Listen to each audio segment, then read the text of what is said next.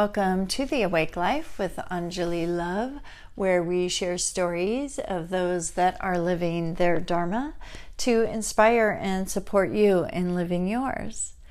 And today I thought I would come on and do a 5-minute pop-up pep talk for all you parents out there. And I'm going to be doing a whole season on living the Dharmic path when you're a parent. But today I just wanted to share about an experience that I had with my kids. So I got heavily into yoga and started teaching when my boys were 3 and 4, and now they're 13 and 14. And they never really had an interest in doing yoga or meditation or breath work or any practices with me. And I remember a time when I took them on a vacation a couple of years ago. We went to El Salvador and we were in our room, and outside of our room there was this beautiful grass area with a little pool, and the beach was right outside. And I looked out the window and there was this beautiful yoga family, just beautiful husband and wife and their 2 little girls, and they were all doing yoga. And it was just I remember at the time just feeling so envious, because I was there with my boys and just in some struggle with them, trying to get them off their electronics. And at the time I just remember feeling God, why can't I just have kids that have an interest in doing that, or have a husband that kind of is into yoga and helps me with this? And I don't know, it's just so funny to think back about that. But I used to get upset about this stuff. Why didn't I have these yoga kids? And people would always ask me, do your kids practice yoga with you? And, and they never did. So I just kind of realized, I didn't force them to do it. And I just continued to work on my own path, my own evolution. And I believe that that is the best thing that you could do for your kids, is to work on your own growth and your own evolutionary path, because that is the thing that has helped me so much in my parenting, is to find that place of stability in myself, to be able to, understand my reactions and to work on my own shit, basically. And that is the thing that has helped me to be present and available for them, and to not project all my stuff onto them, but just to allow them to be who they are, and to accept them and love them as they are, and to really see them rather than me have an idea of who they need to be. And I wanted to come on today because I had this breakthrough experience that brought my heart so much joy. So one of my boys, my youngest boy, has a lot of anxiety, and how his anxiety manifests is in, anger. He gets really frustrated and angry, and it's been a journey for me in terms of knowing how to deal with that, because I don't like anger and I don't like a lot of drama. And so of course I got gifted this beautiful boy that's kind of just been a part of his nervous system ever since he was very, very small. And the anxiety as he becomes a teenager is just apparent in his body language.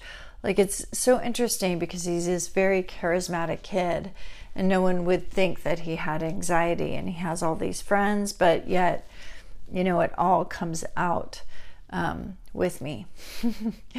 And I've tried to talk with him over the years, tried to get him to meditate and do breath practices. And I know that exercise helps him, but it's he doesn't want to listen to me.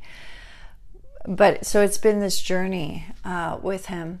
But the other night, he was anxious, and I've been talking to him about breath practices, and he actually had an interest and asked me to teach him a breath practice.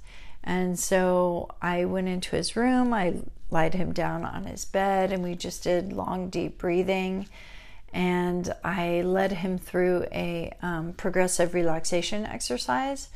And it's something that I learned in my 20s when I was in graduate school. And my first job out of graduate school was working in a pain clinic where we would lead patients through progressive relaxation exercises, guided imagery, breath work, and we would measure their physiological reactions. And that's kind of a side note, very funny that like years ago, before yoga took over my life, I had no idea that what I was teaching, what I was doing was very similar to Yoga Nidra, and that it was just, it's like sometimes we're on the dharmic path and we don't even know it. But anyway, I led him through this relaxation exercise and he loved it. And then he shared with me that he's like, hey mom, that's what people in the army do to get to sleep. And I guess he had looked it up on Google, like how people get to sleep, because he was having a hard time sleeping. And I guess it said that people in the military do these relaxation exercises of tensing their muscles and then relaxing them again. And anyway, it was just so cool that that moment happened where he had an interest in me helping him. And anyway, I just wanted to share that because it was a little victory. And just keep working on your dharma and your own evolution and your own growth.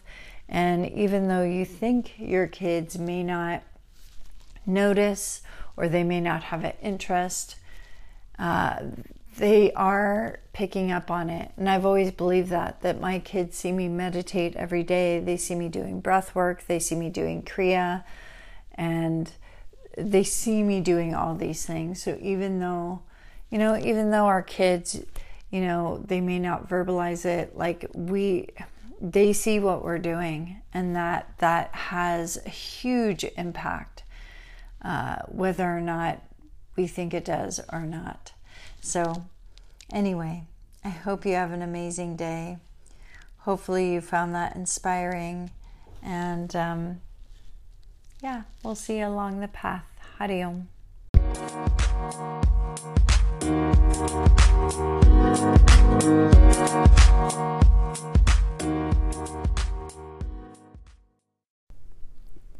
Good morning and welcome to the Awake Life podcast, where we share stories of those that are living their dharma to inspire you to live yours.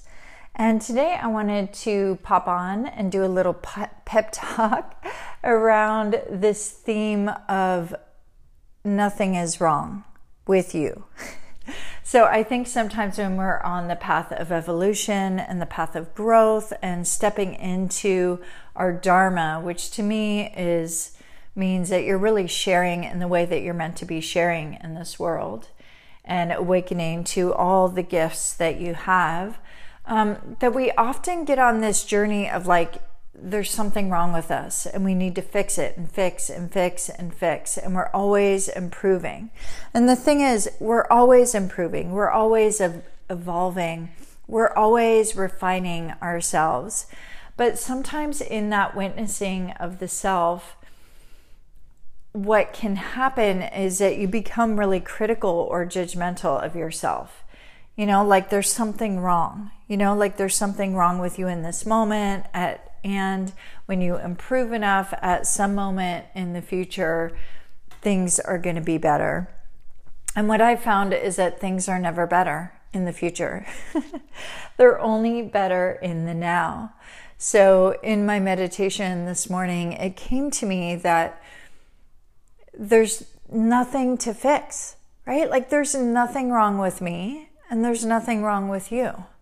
Right? There's nothing wrong with you. And if you could just step deeply into a state of radical compassion for yourself, knowing that you're exactly where you're meant to be. And I know that phrase is used over and over again. And, when phrases are used over again, I think they kind of lose their meaning. So it's not just knowing that in your mind that you're exactly where you need to be, but it's knowing that on the level of your heart and your soul. And it's almost like a visceral experience of softening, just softening toward yourself and kind of easing up on the grip. And the best way that I know how to do that is to simply just take a deep breath. It sounds so lame, but it's so simple. It's just, right now, like breathe with me. Just breathe in. Open up the mouth, soft exhale.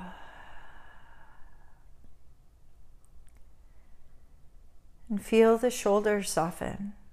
Feel your eyes soften. And step into a place of accepting and honoring yourself fully for where you're at. Knowing that, there's nothing that you need to fix. Of course, we are refining ourselves and evolving and always, that's this life. We're never static. We're never stuck, especially if you're on the path of Dharma. But I think part of the greatest growth happens is when you can find this place of ease within the self. This radical self-acceptance for wherever you are at in your life. And it's from that place that things will naturally evolve and change. And recently I've really been working with the state of my consciousness because,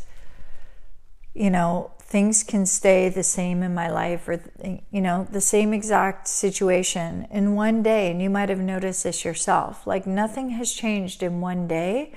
And yet when you come into your practice, if you have a yoga practice or a breath practice or meditation practice or mantra, you step into your practice, and after practice, your whole state of your being shifts, and yet nothing in your life has changed.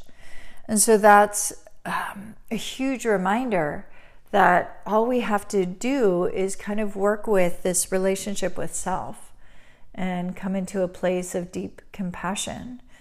And the thing is, no one can do it for us. People can love us and, accept us and all of that, and that's wonderful, but we have to be able to sit with ourselves and find that place of peace and ease in the self so that we're not dependent on others to lift us up and to elevate us. It's finding a way to uplift ourselves, to step into that place of ease, to let go of the angst inside. And I'm just saying this because, I don't know, I was called to share this morning. And, on my Instagram, I do a picture and a podcast and then like a little saying. And so I was like, oh, I haven't done a podcast in a while. So anyway, I just wanted to share that. I hope you have an amazing day and see you on the path soon. Hari Om.